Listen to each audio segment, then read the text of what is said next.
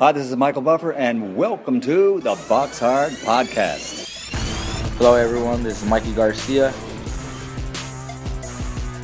This the monster from the swamps, Regis Rougarou Program. Hey, what's up? This is King Carlos Molina, former IBF World Champ. This is Michael, the Bounty Hunter, 2012 Olympian and your people's champ.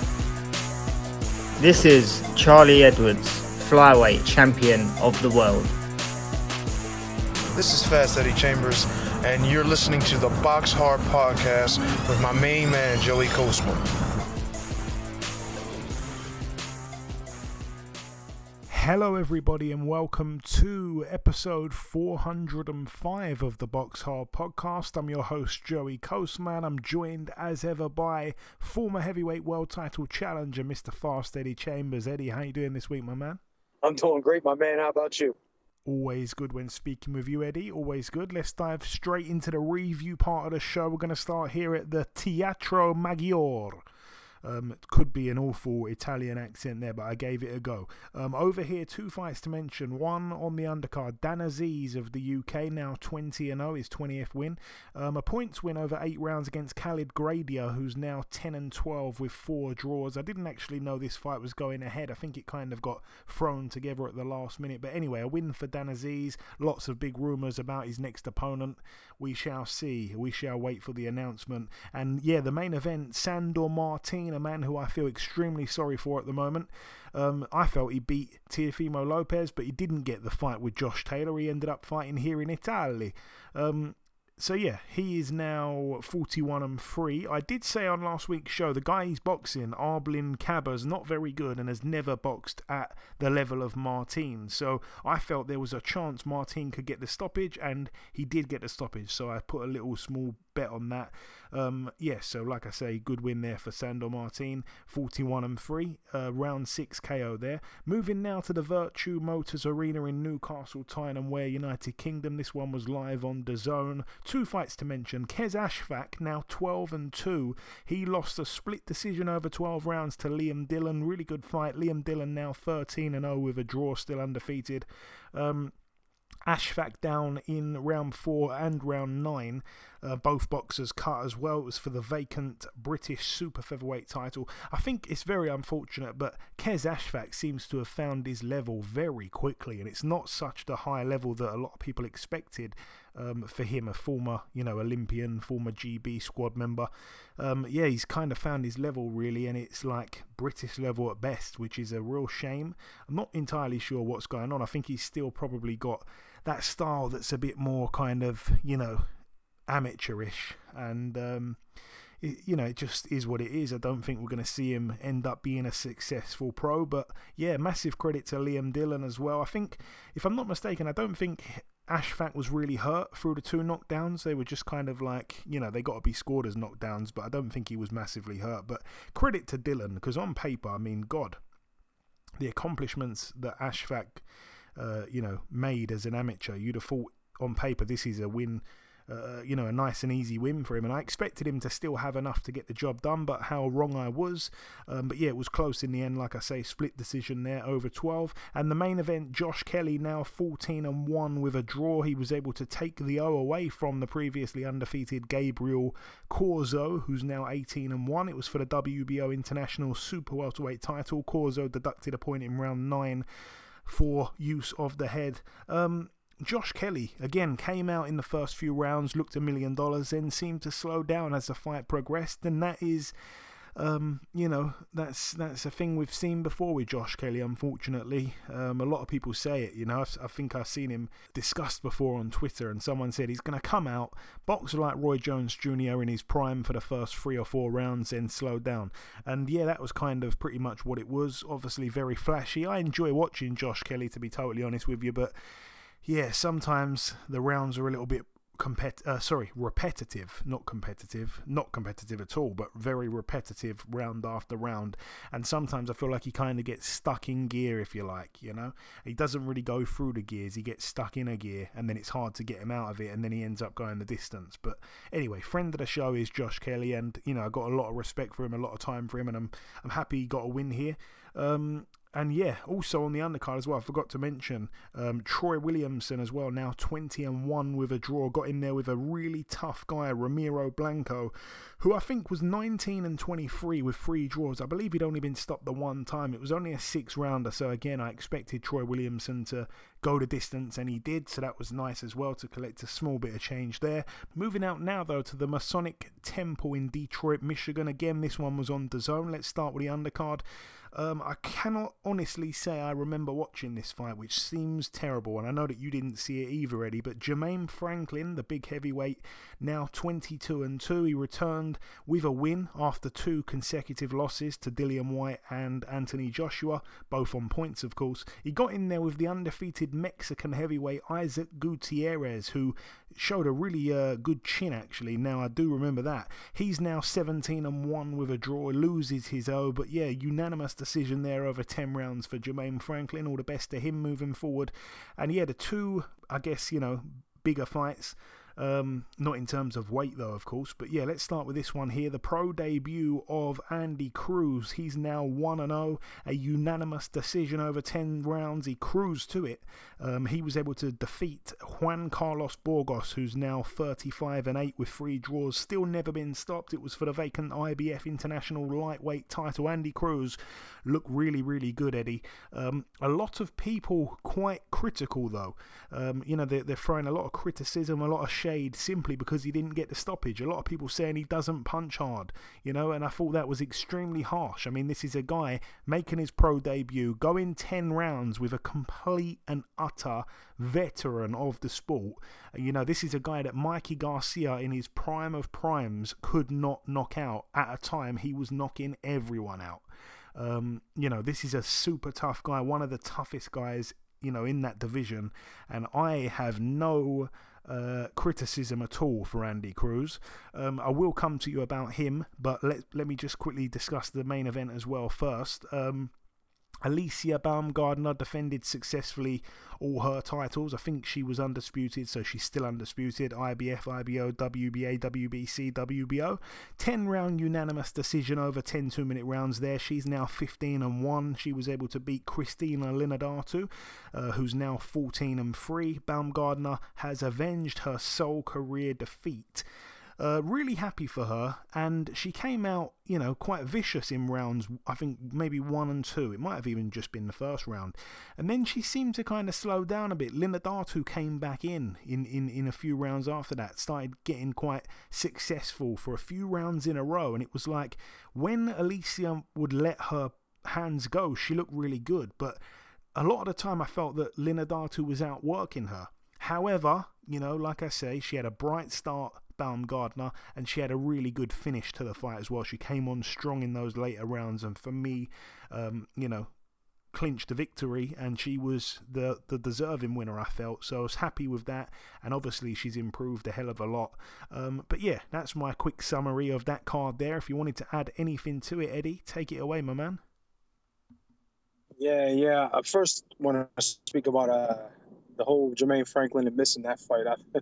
I was, and the thing is, I was turning the fight on as right at the time they were getting out of the ring. They even stopped the highlights. It was right after all of that, and I'm like, damn, I really wanted to see at least some of that fight, or get some kind of synopsis of it from just even a few moments of it. But I couldn't even do that.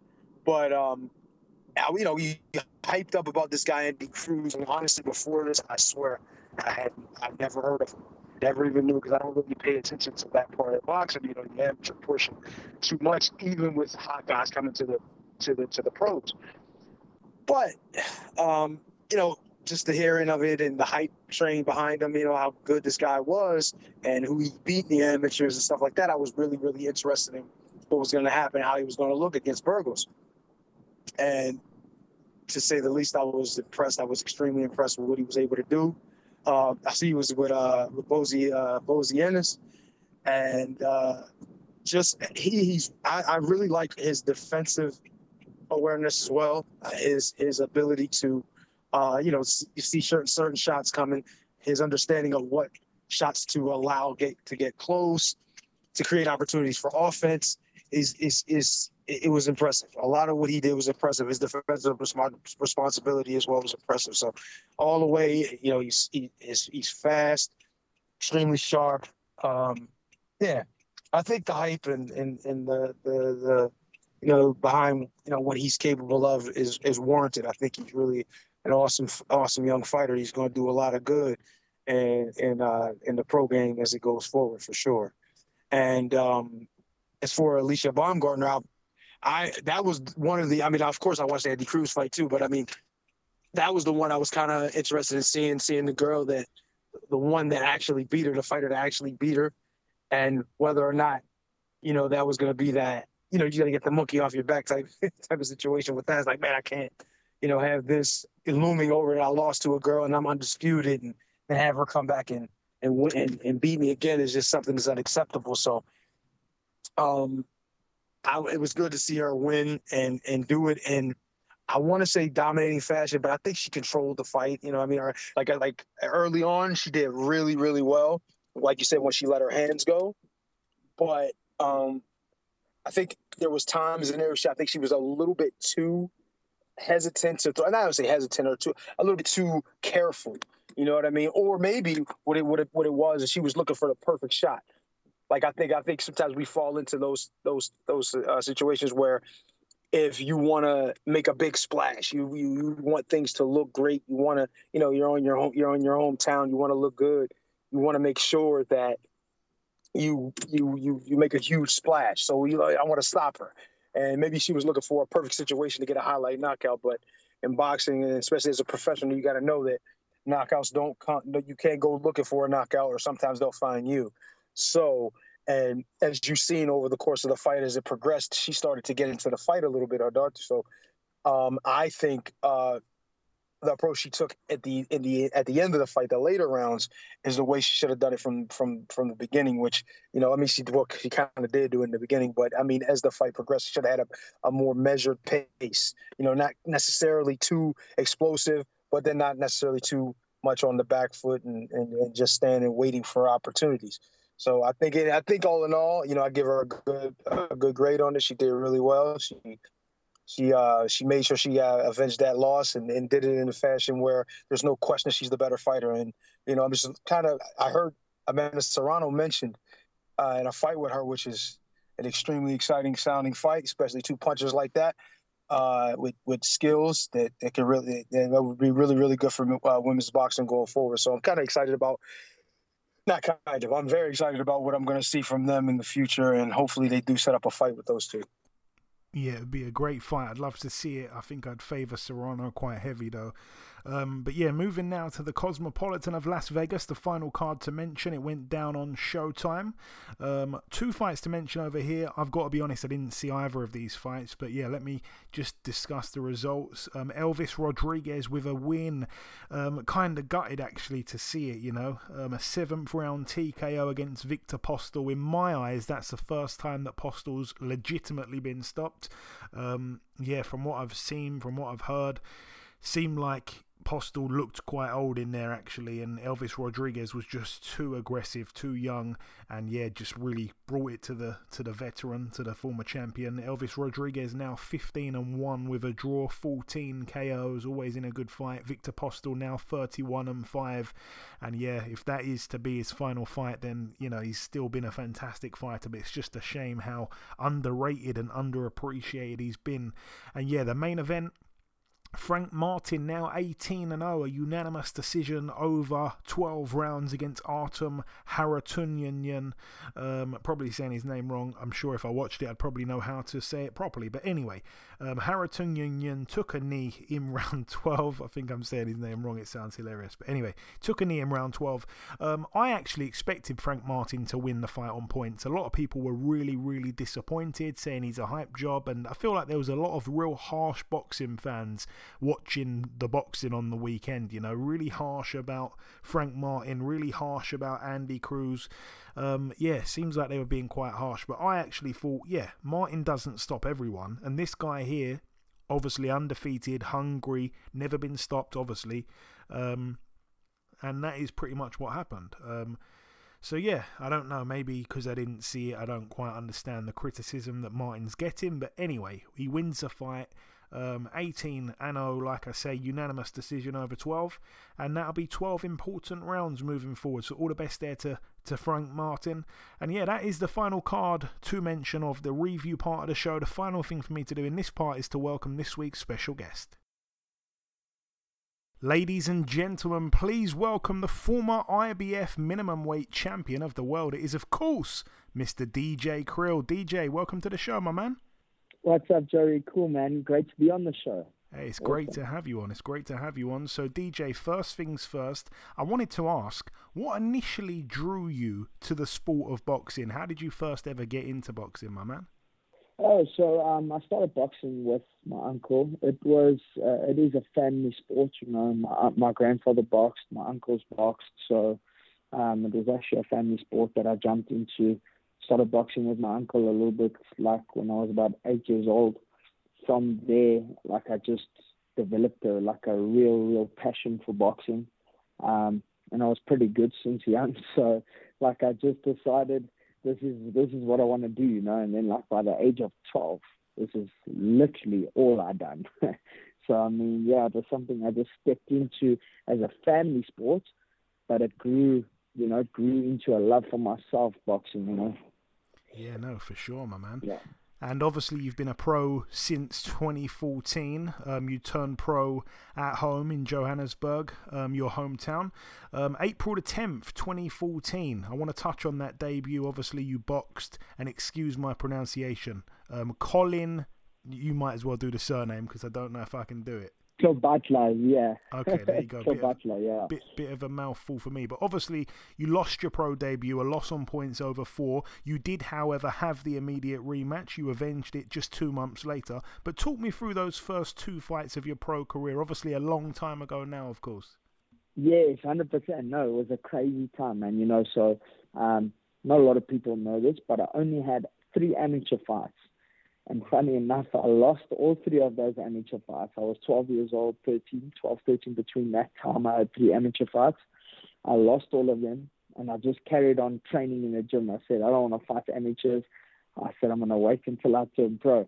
And obviously, that bit me in the arse, you know, because I believe, you know, with having the experience from amateur fights and stuff, my pro career would have started off much better. Obviously, as you see, like we just saying, I lost my first professional fight, and that was due to just lack of experience, you know, and going through the emotion, being in front of people, being on a stage. It was just, you know, I caught like a stage fright. So yeah, that's how that ended up happening. But yeah, so it was I made it a tough fight. I actually still believe I did enough to either win or like really just a draw. But I don't know, it is what it is. And then my trainer said straight away, listen, we're rematching this guy. He said to the promoter who promoted the show, he's like, we want this fight again in as short as possible, you know. And then we rematched him, and yeah, we got the win. That's great to get that backstory, actually. As you say there, not many people know you only had 3 amateur fights. Yeah.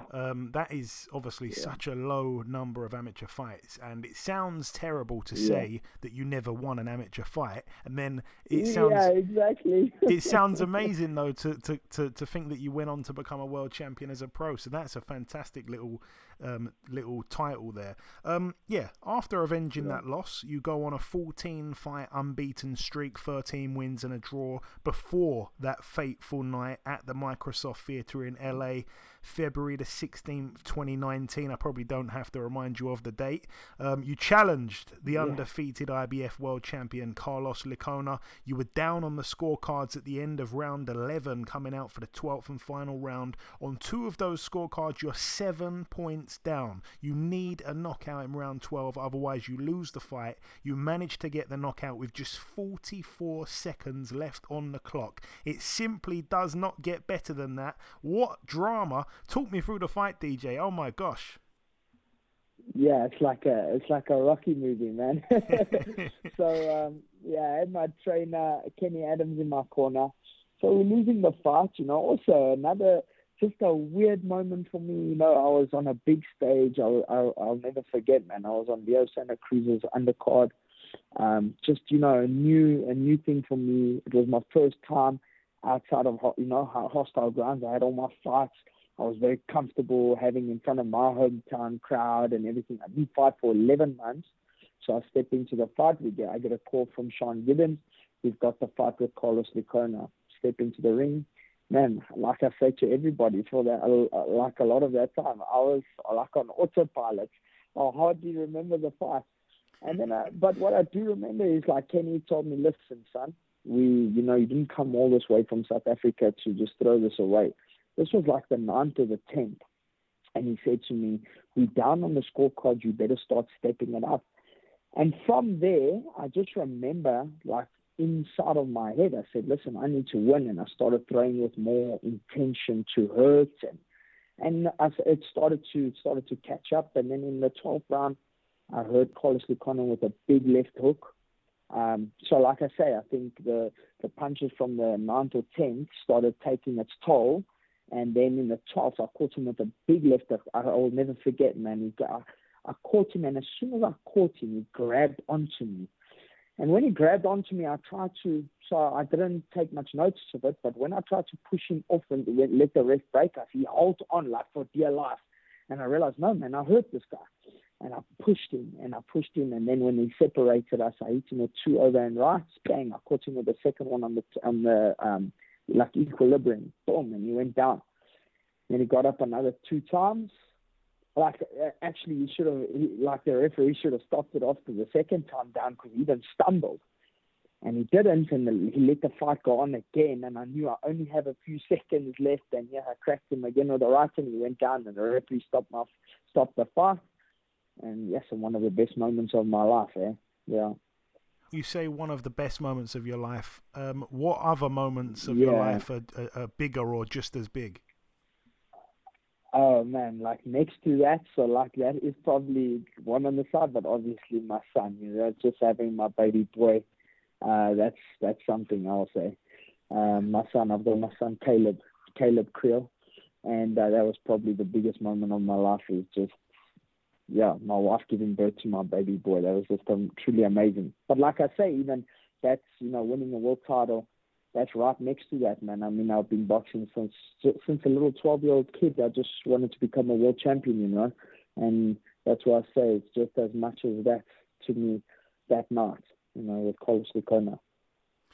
And DJ, I like to ask this question to guys that have, been world champions. I like to ask this question. Describe for me the feeling of finally becoming a world champion in your own experience. Obviously, you say there this was a dream since you were 12 years old. You said you got into the sport. It was a family thing. Just describe to me what it felt like for you when you finally became champion of the world.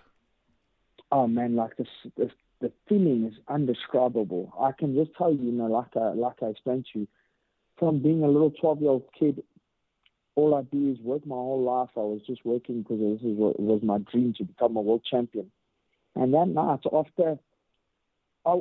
because also that I knew I was down on the scorecards and stuff, it was almost like an unbeatable thing, like damn, we're not going to win this, And after I stopped him, like everything inside of me just came out. I actually just remember screaming. It was an unbelievable moment for me. Like I just came out and I remember I was screaming. So I actually saw the video and I remember like everything just came out of me. Like I just won. And it was an unforgettable moment. Like it's hard to even describe, but something like imagine your best moment in your life. This is how I tell people, and like times that by 10 for me, because like I'm saying to you, I was busy losing, and it's something I actually thought, what, I'm gonna lose it. I'm losing this fight, But I always pushed on because I thought, hey, I need to win. Always that is in my head with every single fight is I need to win. And wow, and then I stopped him, and then it just like my dream came true, It's like, and then just out of pure emotion, I just started crying. It was unbelievable, like I say, working for that since I was a little kid, and then my dream come true. It's not every day someone even gets to say that until the end of their lives. Yeah, no, it's a brilliant thing, of course, and I love asking that question. Everyone has their own answer, but no, it's fantastic. Obviously, you never actually ended up defending the title. Obviously, you ended up vacating it. For those that don't know your reasons behind that, just explain that. I'm under the I know what happened. Basically, you was expected to defend it for pretty much peanuts, but explain to me what happened.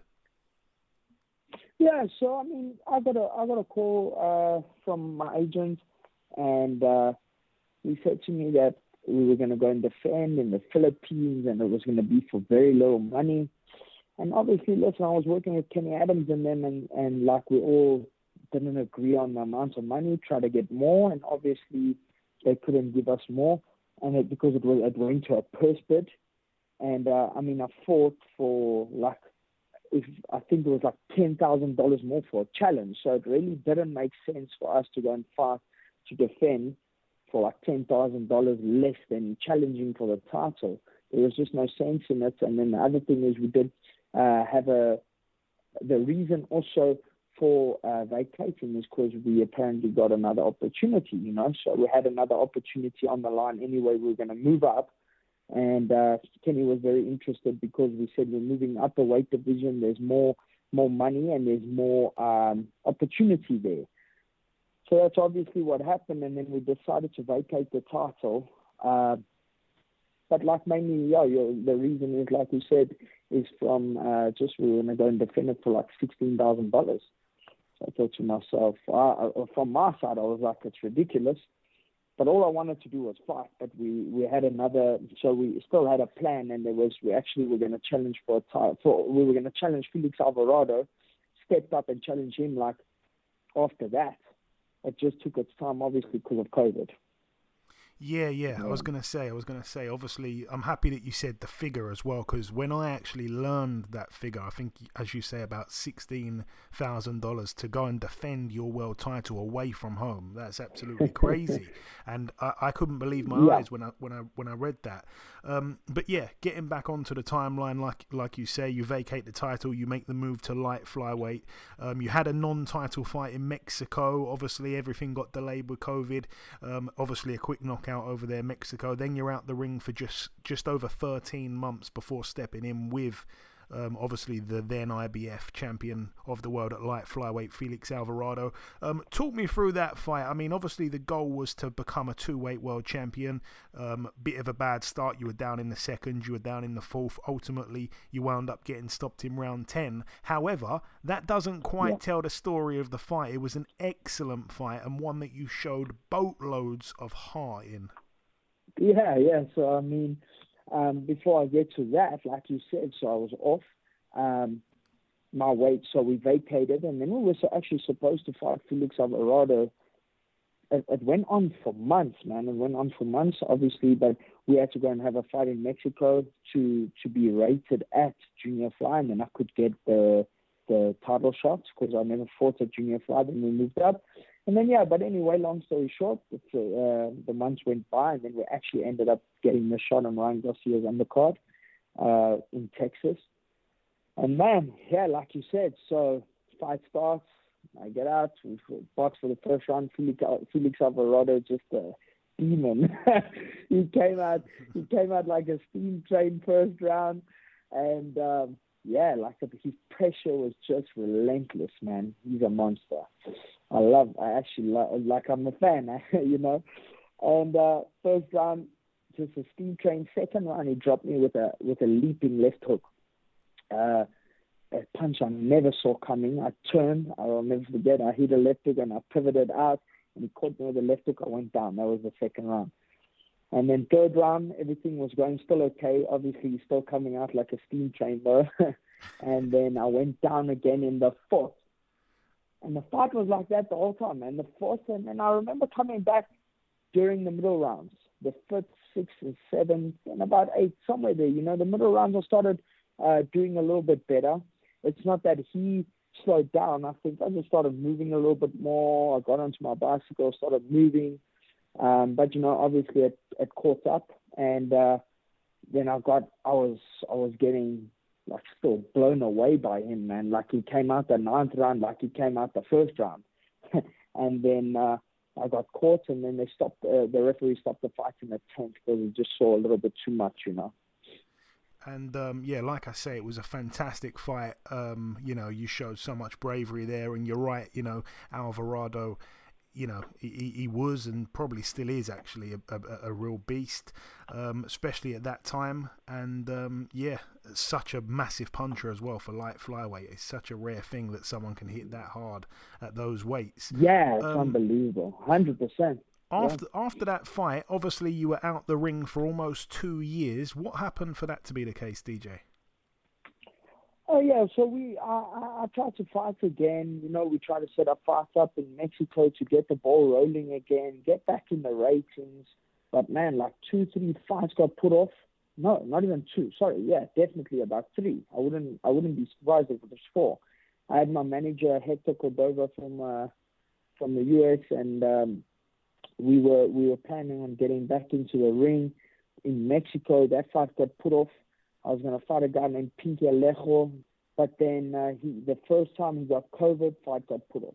Second time we were traveling, we were even already in Tijuana, and we were heading our way up from there to go to Hermosillo, Sonora. And then I got a call while we were in TJ, and they said to us, no, the fight's put off.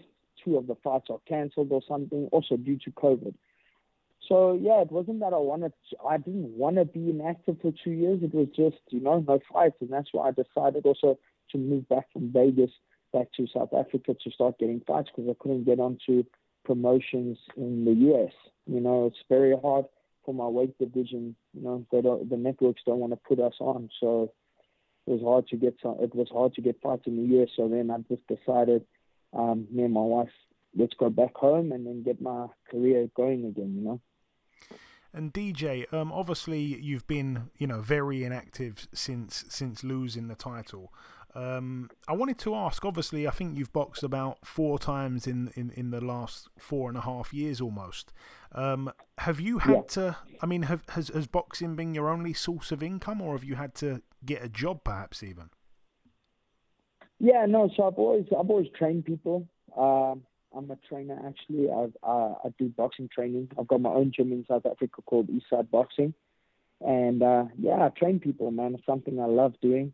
It's actually something I'm going to take after I'm finished boxing. I'm going to become a professional boxing trainer because I love teaching, man. So, that's one of my things. So, yeah, that's what I do for income.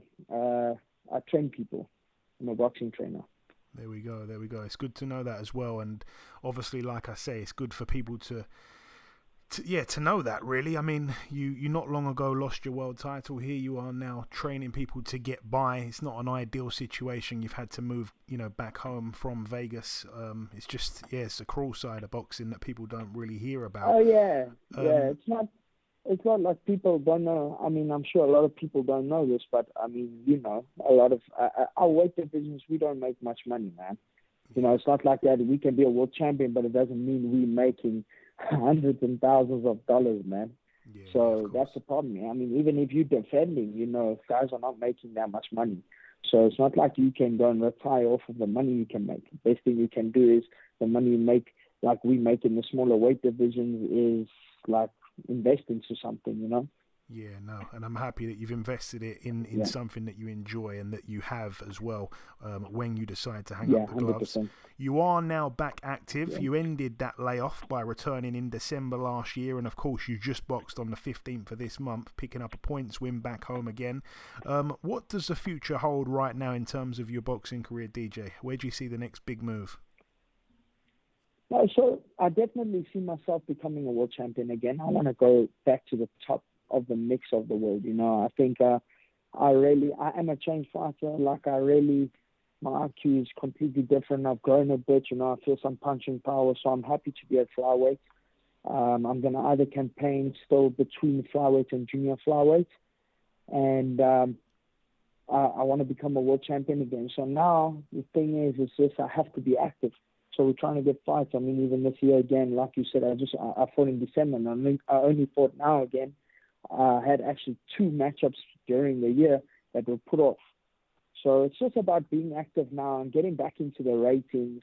So that's our goal. That's me and my manager's goal, Colin Nathan. So we now just busy trying to get fights, get back into the ratings, and then we're looking at getting back to the top level, you know.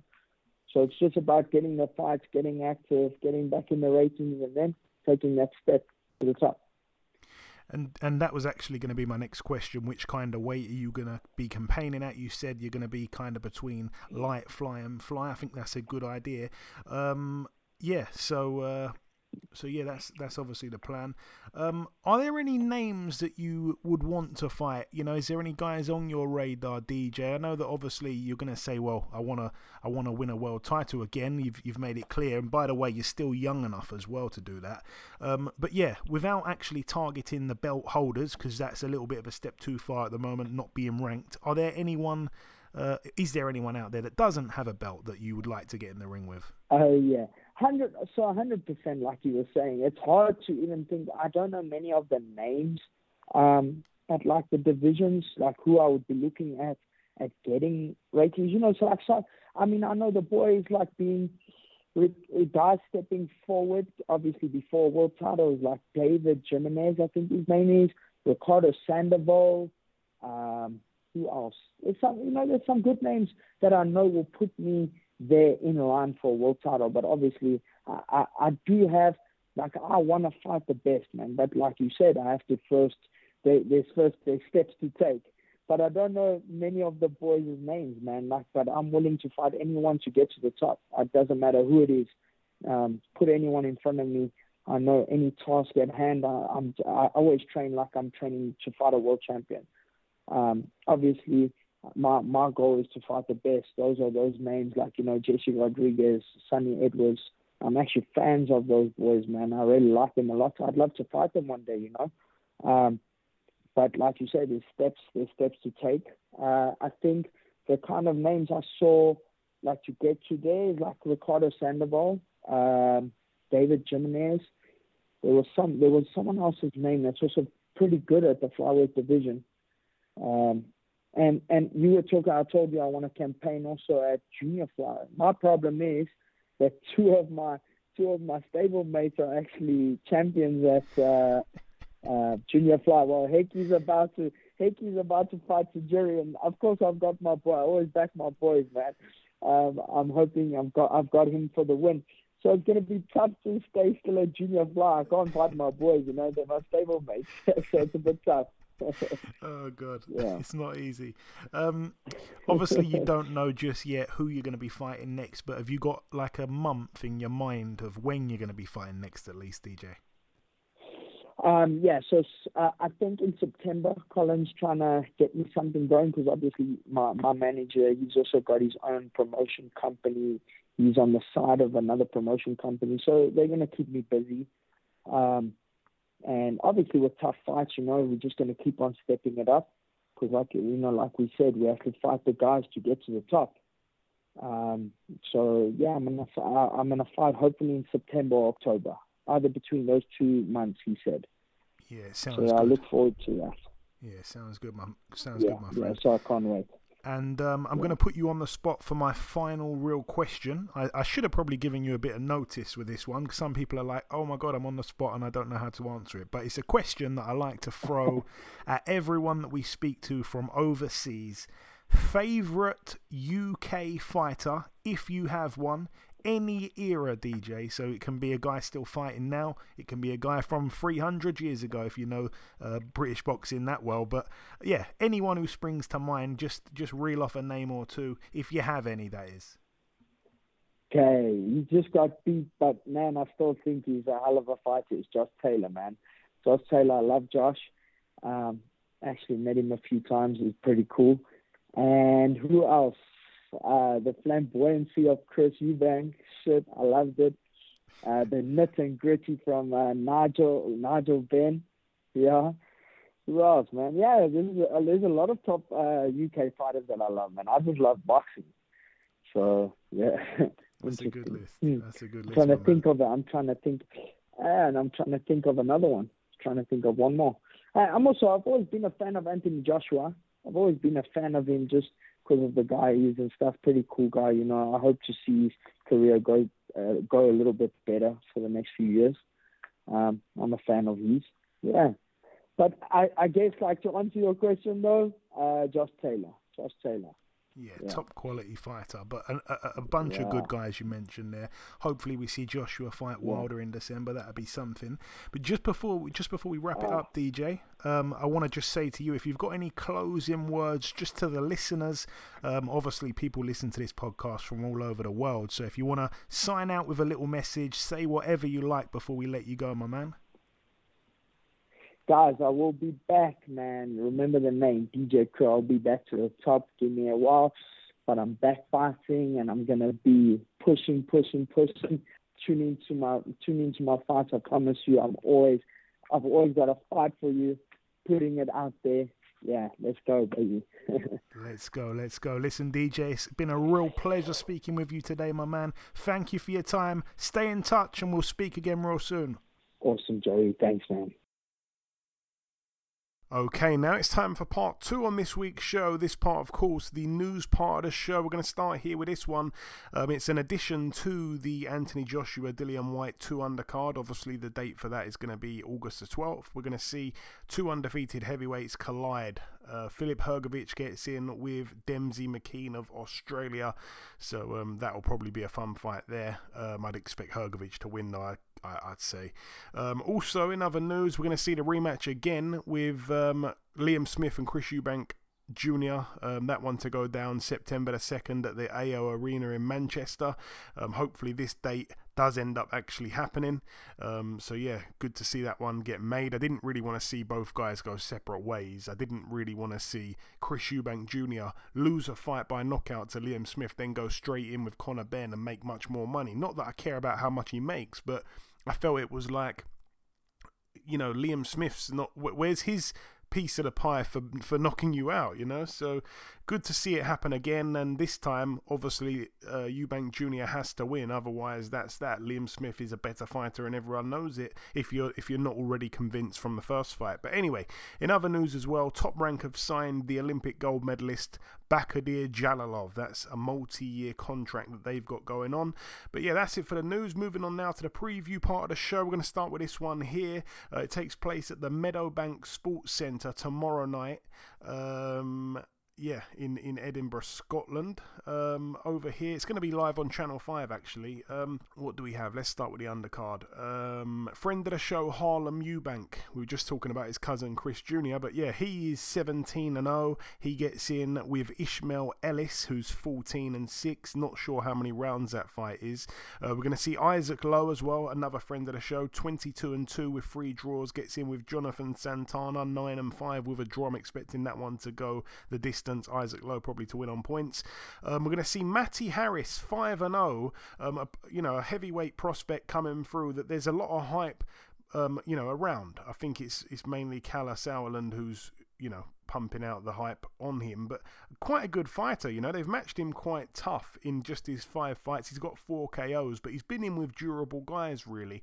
He's been in with a couple of guys that don't get knocked out often. He's been in with a couple of guys who's never been stopped, and he's managed to stop them. But anyway, gets in here with Konstantin Dovbishenko, who is an extremely tough guy, 9-13 with a draw. People will remember, obviously, went the distance last time with Moses Itauma. Moses Itauma couldn't knock him out. That's the first guy that took him the distance. But other than that, he's extremely tough. Obviously been the distance and lost to Andre Rudenko, Jose Lardu, who else? Zan Kosabutsky. Again, he's the only person Zan Kosabutsky couldn't knock out in 19 fights. So I just think Matty Harris probably going to win this one on points. I'd be very surprised if he got him out of there. I think it's only a 6-rounder as well. Also on the card, we're going to see Sultan Zorbek, 14-0. He gets in with Spain's John Carter, who's 15-0 with a draw. Again, I'm expecting Zorbek to win that. I wouldn't be surprised if he won on points. I think you can get a decent price on that, but he probably will knock him out. But I think it's still worth a little punt on points there. And the main event, Lee McGregor, 12-0 with a draw. It's for the vacant IBO World Super Bantamweight title. He gets in with Eric Ayala, who is 13-1. I can't say I know too much about him. Moving out now, though, to Dubai, at the Dubai Studio City. over here, I don't know what TV channel it's going to be on, if any, but anyway, friend of the show tops the bill, Jazza Dickens, 32-4. He gets in with Hector Andres Sosa, who's 15-2. Once again, I'm expecting Jazza to pick up a points win here. It's over 12 rounds for the IBO World Featherweight title. Jazza, I mean, he's in good form, he's in good form. Obviously lost to Kid Galahad, which hasn't aged great, but other than that, that was his real, main hiccup in recent years. I mean, he was on a heck of a run. Him and Maxie Hughes were on kind of similar runs, like they turned their careers right around. And also, I'll say as well, Jason Cunningham as well deserves a shout in that kind of same level and sentence. But yeah, anyway, all the best to Jazza, all the best to him. And his opponent here, like I said, I don't know too much about him, but yeah, from Argentina, never been stopped in his 2 losses, so I'm expecting him to probably lose on points here to Jazza. And on the undercard as well, just a fight I think deserves a mention here, Mohamed Wasim. He's 12-2, and I'll be completely honest, I don't rate him that much at all. I don't think he's that good, but he gets in with former world champion, I want to say Donny Nietes, is like a 4-weight world champion or something. But anyway, 43-2 with 6 draws these days. It's for the IBO World Bantamweight title. I don't know if it's 4 weight classes or 3 or something like that. But anyway, this guy Donny Nietes, I definitely think he's way down the other end of the slide now. I think he's certainly at the end of his career, really. But I still think he could have enough in the tank to beat Mohamed Wasim, because I'm not really impressed with Wasim too much, and I was very surprised to see Nietes is the betting underdog just to win by any method. I think it's about 6-4. I think I'm going to definitely get a piece of that action there, and yeah, to win on points is even better priced, of course. Moving out now to the Shumash Casino in I don't know how to pronounce that, but somewhere in California. It's going to be live on USA UFC Fight Pass. This fight I don't think will go the distance. We're going to see Sergei Bohachuk, 22-1, 22 wins all by knockout, the 1 loss by knockout. He's never gone the distance in any fight, win or lose. It's for the WBC Continental Americas Super Welterweight title. It's over 10 rounds. He gets in with Patrick Alote, who is 42-4. Bohachuk, obviously always really good to watch him. I remember seeing him lose in his sole defeat to Brandon Adams, and that one was a really good fight as well. I remember that. It was on like a strange card somewhere. And yeah, he gets in here with, like I say, Patrick Alote from Ghana. Extremely padded record, though. That's the only thing about this guy, extremely padded. I was looking through, obviously the guy's got 42 wins, and I was looking back through it, and honestly, I don't really recognize probably more than one name in his win column, but I pretty much recognize all the guys in the loss column, like Patrick Teixeira, like Kana Islam, like Jaime Munguia most recently back in 2019. So yeah, I'd expect Bohachuk to win this one by knockout again, really. I think it's decent matchmaking though. Moving out now though to the Fire Lake Arena in Oklahoma, USA. This one's going to be live on ESPN. A few fights to mention on the card here actually. Where shall we start? We're going to start with a heavyweight that I'm going to give a little bit of credit to. Jeremiah Milton, 9-0 with 6 KOs, 6'4", 29 years of age. He gets in with Willie Harvey, who's 4-2 with 2 draws. That's over 8 rounds there on the undercard. All the best to Jeremiah Milton. Also on the card as well, Stefan Shaw, 18-1, gets in with Joseph Goodall, who's 9-1 with a draw. It's over 8 rounds there. Happy to see Stefan Shaw back in action. Obviously last time out lost on points to Effie Ajagba, but showed a heck of a lot of skill in that fight, but just seemed to slow down. And you could see he had the ability, but just didn't do enough. He only ended up losing, by 2 points after 10 rounds. It was 96-94 for Ajagba across all 3 scorecards. He kind of let the fight slip away, but undoubtedly the guy's got a lot of skill, and I just want to see what he's going to bounce back like here. Like I say, gets in with Joseph Goodall, who is a good puncher. 8 KOs from his 9 wins from Australia. Got beaten in his sole defeat Justice Hooney.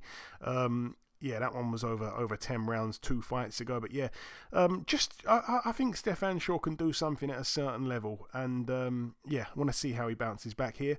Also on the card, we're going to see Troy Isley, friend of the show, 9-0 in an 8-rounder here at middleweight against Antonio Todd. All the best to Troy Isley. Also on the card, Giovanni Santillan, 30-0, gets in with Eric Bone, who's 27-6. That's over 10 rounds at welterweight. Keyshawn Davis as well. I like this fight, actually. I love what they're doing with Keyshawn. The matchmaking is really quite brilliant.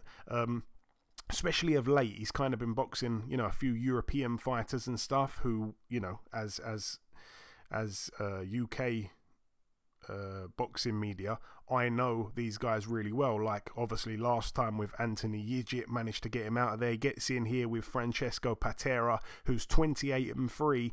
Obviously, Patera's been a decent fighter. He's on a real good run as well. 1, 2, 3, 4, 5, 6, 7, 8, 9, 10 wins in a row there. Wins over Samuel Molina, Paul Hyland Jr., Devis Boshiero. Decent fighter. Lewis Ritson as well, actually. I forgot to mention. How could I leave him out? So yeah, he's on a bit of a run, but yeah, never been stopped. Will he be stopped for the first time here? It's a tough one. I think it's a tough one. I think Keyshawn's an excellent fighter. I honestly love watching him fight. I'm so happy it's going to be on Sky Sports here in the UK, but yeah, I don't know. Will he stop him? I'm not entirely sure. If he stops him, it probably will be late, I'd say. So maybe have a look at the late rounds, or maybe just a points victory. I don't know. I'm going to look more into that and see what the prices say. But yeah, always good to see him fight. And then obviously the main event, George Kambosos Jr., another friend of the show, 20-2. He gets in with the UK's Maxi Hughes, 26-5 with 2 draws. It's over 12 rounds for the IBO World Lightweight title. Again, I don't know how you see this fight, Eddie. I don't think you're going to know too much about Maxi Hughes, but you can have a little word or whatever on Kambosos in a sec. But Kambosos coming off 2 painful back-to-back crushing defeats to Devin Haney. Obviously didn't get stopped in either of them, but he took a beating pretty much for 24 rounds in a row. However, I think sometimes when you take a beating like that, it can improve you as a fighter a little bit, That might sound mad because he has done 24 rounds. He's not just done 12 or done 10 and took a bit of a beating, but he got in there with, one of the very best in the division, Devin Haney, who's obviously now undisputed.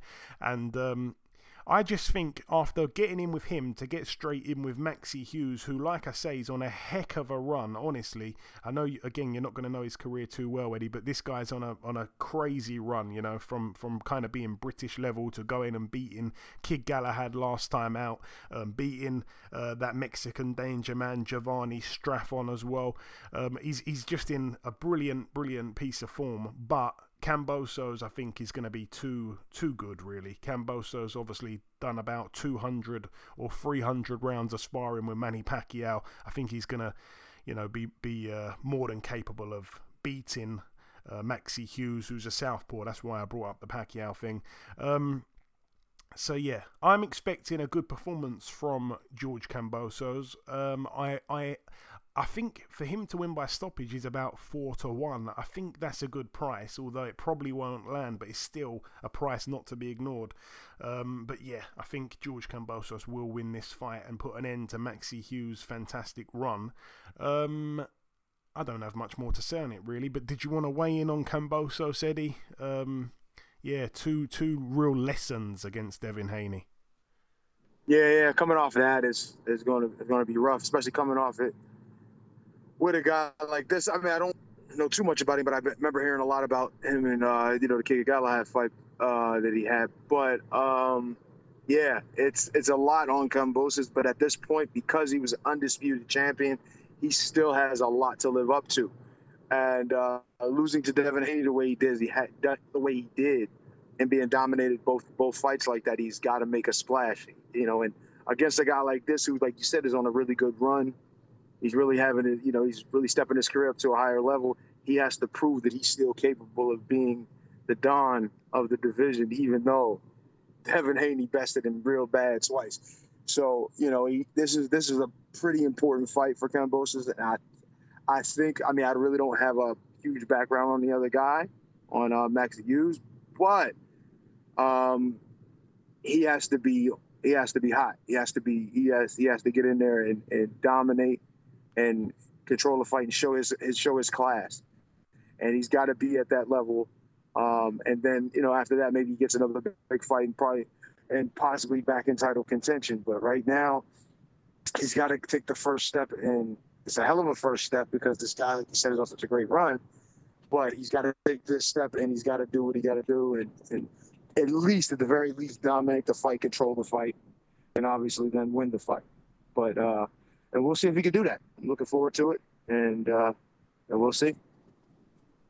Yeah, like I say, there's a rule on the podcast. If you've been on at any point since we started back in 2015, then I pull for you to win your fight. So even though obviously we're seeing him step in with a British fighter in Maxi Hughes, a man who I take my hat off to absolutely every time, I am kind of wanting Kambosos to get the job done just because he's a friend of the show. I like Kambosos. Even though I haven't spoke to him for a while, he's a bit hard to reach these days, mind you. But all the best to him. Moving out now to this one. It goes down on DAZN at the Municipal Auditorium in Nashville, Tennessee. Just one fight to mention over here. Friend of the show. Another guy who a lot of people probably won't even know about. Tyler Tomlin is 14-1. He's in an 8-rounder here against Abdul Susaida, who's 11-3. And yeah, moving to the final card to mention, I'm sure we're going to have a bit to say on it. It takes place next Tuesday, July 25th. It's going to be live on ESPN.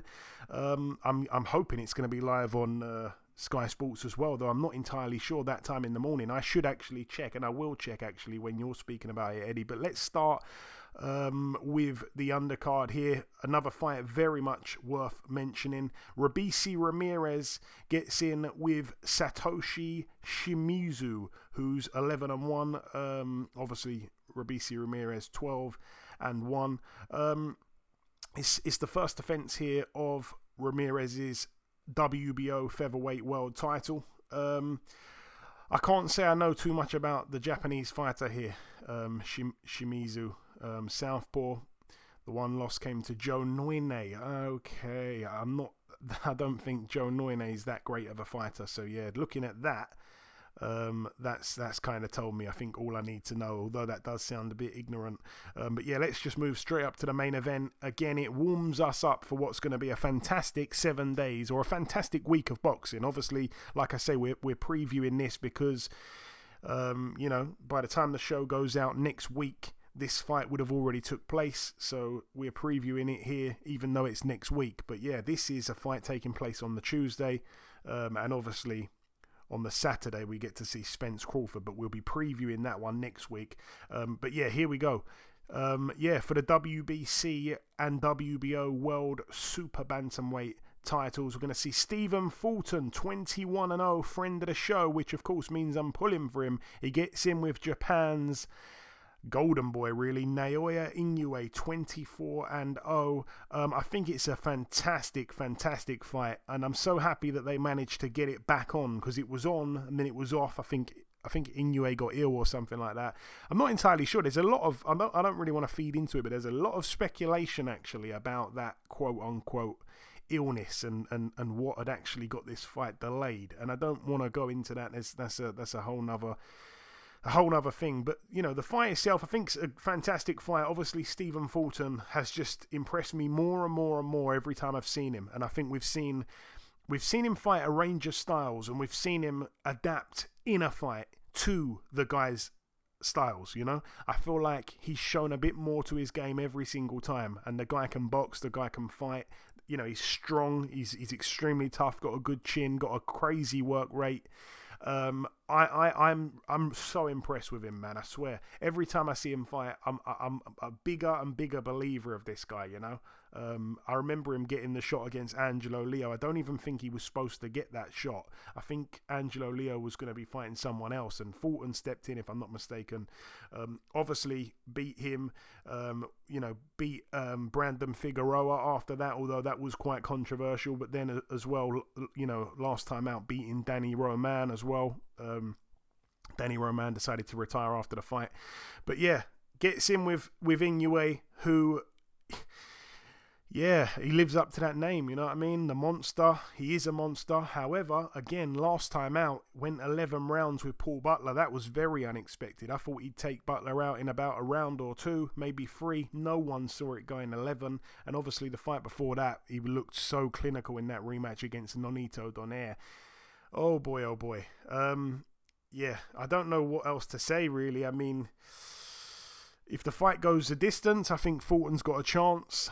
But I think most people are expecting Naoya Inoue to get it done within the distance. Obviously, he's just a crazy puncher. He can mix it from the head to the body. He can punch with both hands. Amazing footwork, amazing defense, crazy pressure, good feints.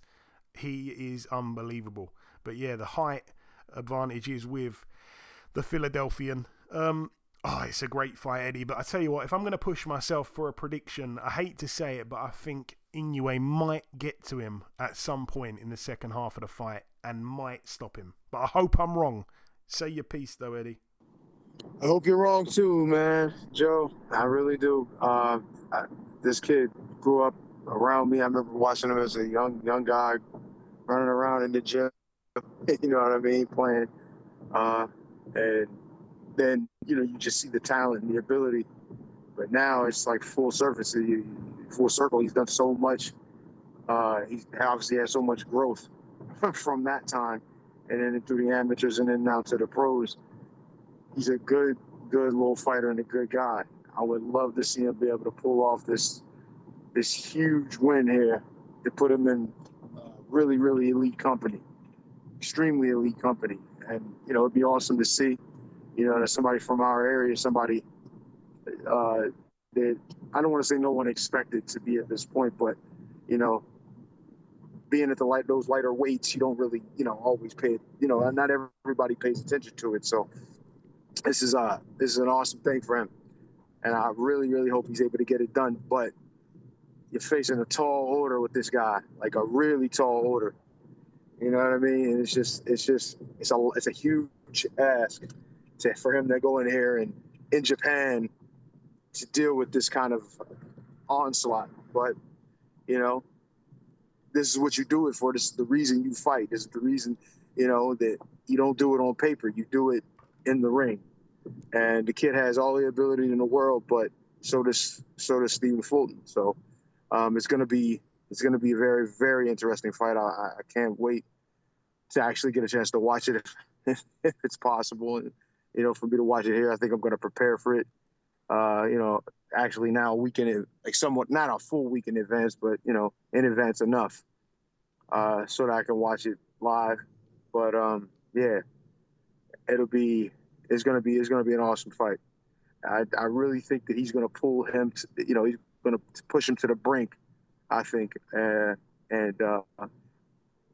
even if he doesn't win it, as long as he has a hell of a showing, it'll be a satisfactory performance for me. I would love to see him win it though, because this is a hell of an opportunity for him, and you know it'll push him right to the top. You know, and he's already right there, but this will definitely push him to the top. So looking forward to it. Hopefully he can get it done. Hopefully he can get it done. And you said something very important there. It will push him to the top, and I agree 100%. I mean, he wins this, he's undoubtedly top 5 pound for pound. Like there's no argument. And that's the only thing that I think Fulton has been lacking a little bit. You know, some people are kind of hesitant to put him in the top 10, you know, because even though he's unbeaten and he's been beating these good fighters, they're like, well, you know, Danny Roman retired after the fight. Well, Angelo Leo, yeah, you beat him, but how good was he? You know, what's he done since you beat him? He's disappeared. You know, Brandon Figueroa, well, you got hurt in that fight. You know, I don't even think you won that fight. But this one here, to go this far away from home and to beat someone like Inoue, it'd be one of the biggest wins on the road in recent times. And obviously it's such a different time zone and everything. I know that he tweeted the other day, Stephen Fulton, he actually celebrated his birthday in Japan. The thing is, it was his birthday in Japan, but it was not his birthday in the US. He still had to wait another day in the US, which was kind of weird. It just goes to show how much of a time difference there is. But he's been over there in Japan now for a little while. I'm sure he's used to it. Coverage will be starting. I've just checked it now. Coverage will be starting at 9:30 a.m. in the UK, which will be 4:30 a.m. where you are, Eastern time, Eddie. But yeah, 9:30 a.m. in the UK on Sky Sports. Obviously, the main event won't be starting that early. It looks like it ends up finishing at 2 p.m. So yeah, I guess there's going to be a few fights on the undercard being shown live there, but not entirely sure what time the main event starts, although I'd say it's probably going to be somewhere around about midday, I would have thought, which would be about 7 a.m. Eastern time.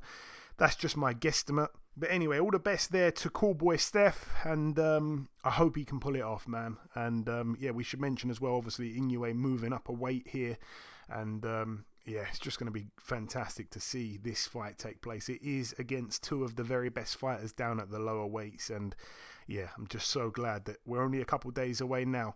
But anyway, that brings the preview part to a close. In part 1, we did the review part, then we welcomed our special guest. In part 2, we did the news. We've just wrapped up the preview part. The final thing for me to do is to come in with the outro, which I'll do in just a few seconds. Okay, and this wraps up episode 405 of the BoxHard Podcast. I've been your host, Joey Coastman. Eddie Chambers has been with me for the duration of the show. A huge shout out to this week's special guest, the former IBF Minimumweight World Champion, Mr. Deejay Kriel. The biggest thanks of all, though, goes out to you, the listeners. Thanks once again for tuning in. Unfortunately, BoxHard Podcast on Twitter has been permanently banned. So for the moment, if you do want to interact with us, you'll have to find us on Twitter at our personal accounts, basically at Joey Coastman or at Champ Fast Eddie. I'm still reachable on Instagram at BoxHard Podcast, but the Twitter is gone and apparently it's permanent. So I'm unsure right now what we're going to be doing in terms of making a new Twitter just for the podcast. It's probably going to affect views as well quite badly, because obviously Twitter was a really powerful platform that I'd use to put the the podcast out every week. So I'm gutted by that, but yeah, there's not much I can do. But anyways, that's about everything from myself. Enjoy your weekends, people. Stay safe, and we shall see you all again next week.